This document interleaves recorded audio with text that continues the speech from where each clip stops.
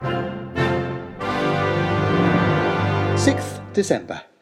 My dear Lady Misericordia, I hope this letter finds you well. It certainly leaves me feeling quite the opposite. Very, very opposite indeed. In fact, opposite, and a little too frequently, upside down. I don't know, my lady, what image you might have in mind when you think of stowing away on board a ship. If you had read any of the books I set you to read, then you might have rather a romantic idea of it, a notion that it is a suitable activity for otherwise idle young people who wish to have reasonably exciting adventures with pirates, and be home in time for tea. I must tell you now, my lady, that this is bunkum. Dangerous and terrible bunkum. It is in fact wholly and utterly ghastly. For a start, it appears to me that lifeboats are deliberately designed to be as uncomfortable as possible. I can only assume that this is to give the crew an incentive to keep the ship afloat for as long as possible so they don't have to ride in the beastly things. They are certainly constructed in such a way that no matter how you try to sleep in one, at least 3 bits of it will be sticking into you at any one time. 3 painful bits, with splinters in. They are not adequately insulated either, which can be a serious drawback when crossing the North Sea in winter.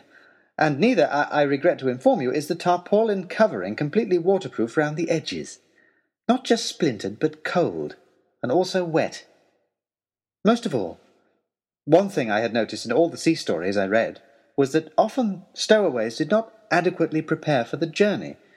Most particularly, they often did not take food with them, and then almost always got caught when they had to sneak out and try and steal some from the ship's galley. I was not going to be caught out by such a simple failing, and so before slipping aboard your father's ship and into the covered lifeboat, I filled my pockets with enough bread and cheese to keep myself sustained on the journey. This was a mistake. When wet and cold, bread and cheese will combine to make a slippery and unpleasant mush that is even less enjoyable to sleep on than a pointy boat. Moreover, I did not need bread and cheese. I did not need any food. I could not have eaten caviar and foie gras had it been offered to me. In fact, just thinking about it would have made me violently ill. Even breathing made me ill. All I needed was for the boat to stop rocking. It didn't, though. Ever. Not for one moment. It rocked and heaved and sloshed and rolled, and I heaved and sloshed with it.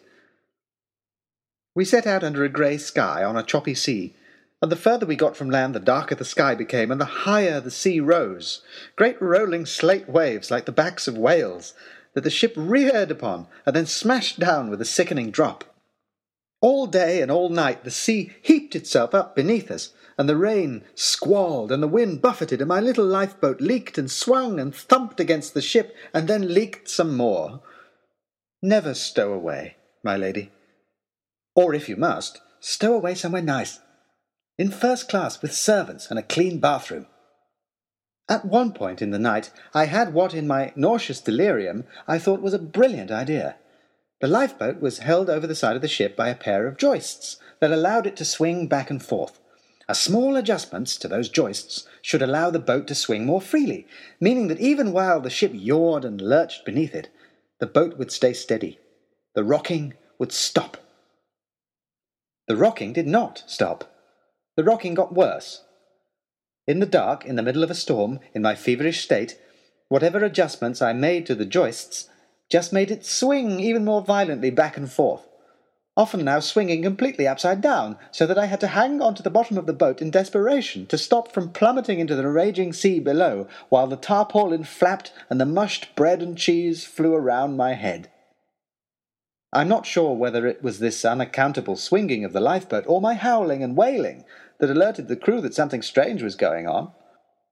They got it into their heads that a grampus had got on board. And Oxshott pretty quickly applied himself to finding and shooting the thing, whatever it was. He gathered a small force, and they ventured out into the stormy night to face whatever was lurking out there in the darkness. They soon traced my cries to the lifeboat, and Oxshott whipped off the tarpaulin just as a particularly strong wave flung me out onto the deck in the glaring flash of a lightning blast. God alone knows what I looked like, drenched in sea-water, weeping with illness, spattered about with wet food.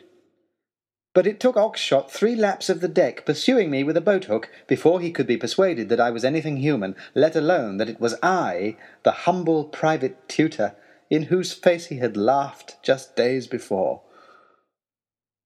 Lord Daunt has sent me below to get cleaned up, and to try and get over the worst of my sickness.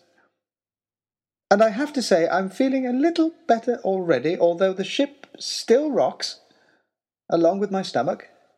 But I shall have to face him in the morning, and I am very much afraid there will be no adventure now. For Mr. Timothy Hope. Yours, in trepidation and nausea, Timothy Hope, Esquire, Tutor. No, P.S. We never did find out what a grampus was, although I pity any that Oxshott comes across.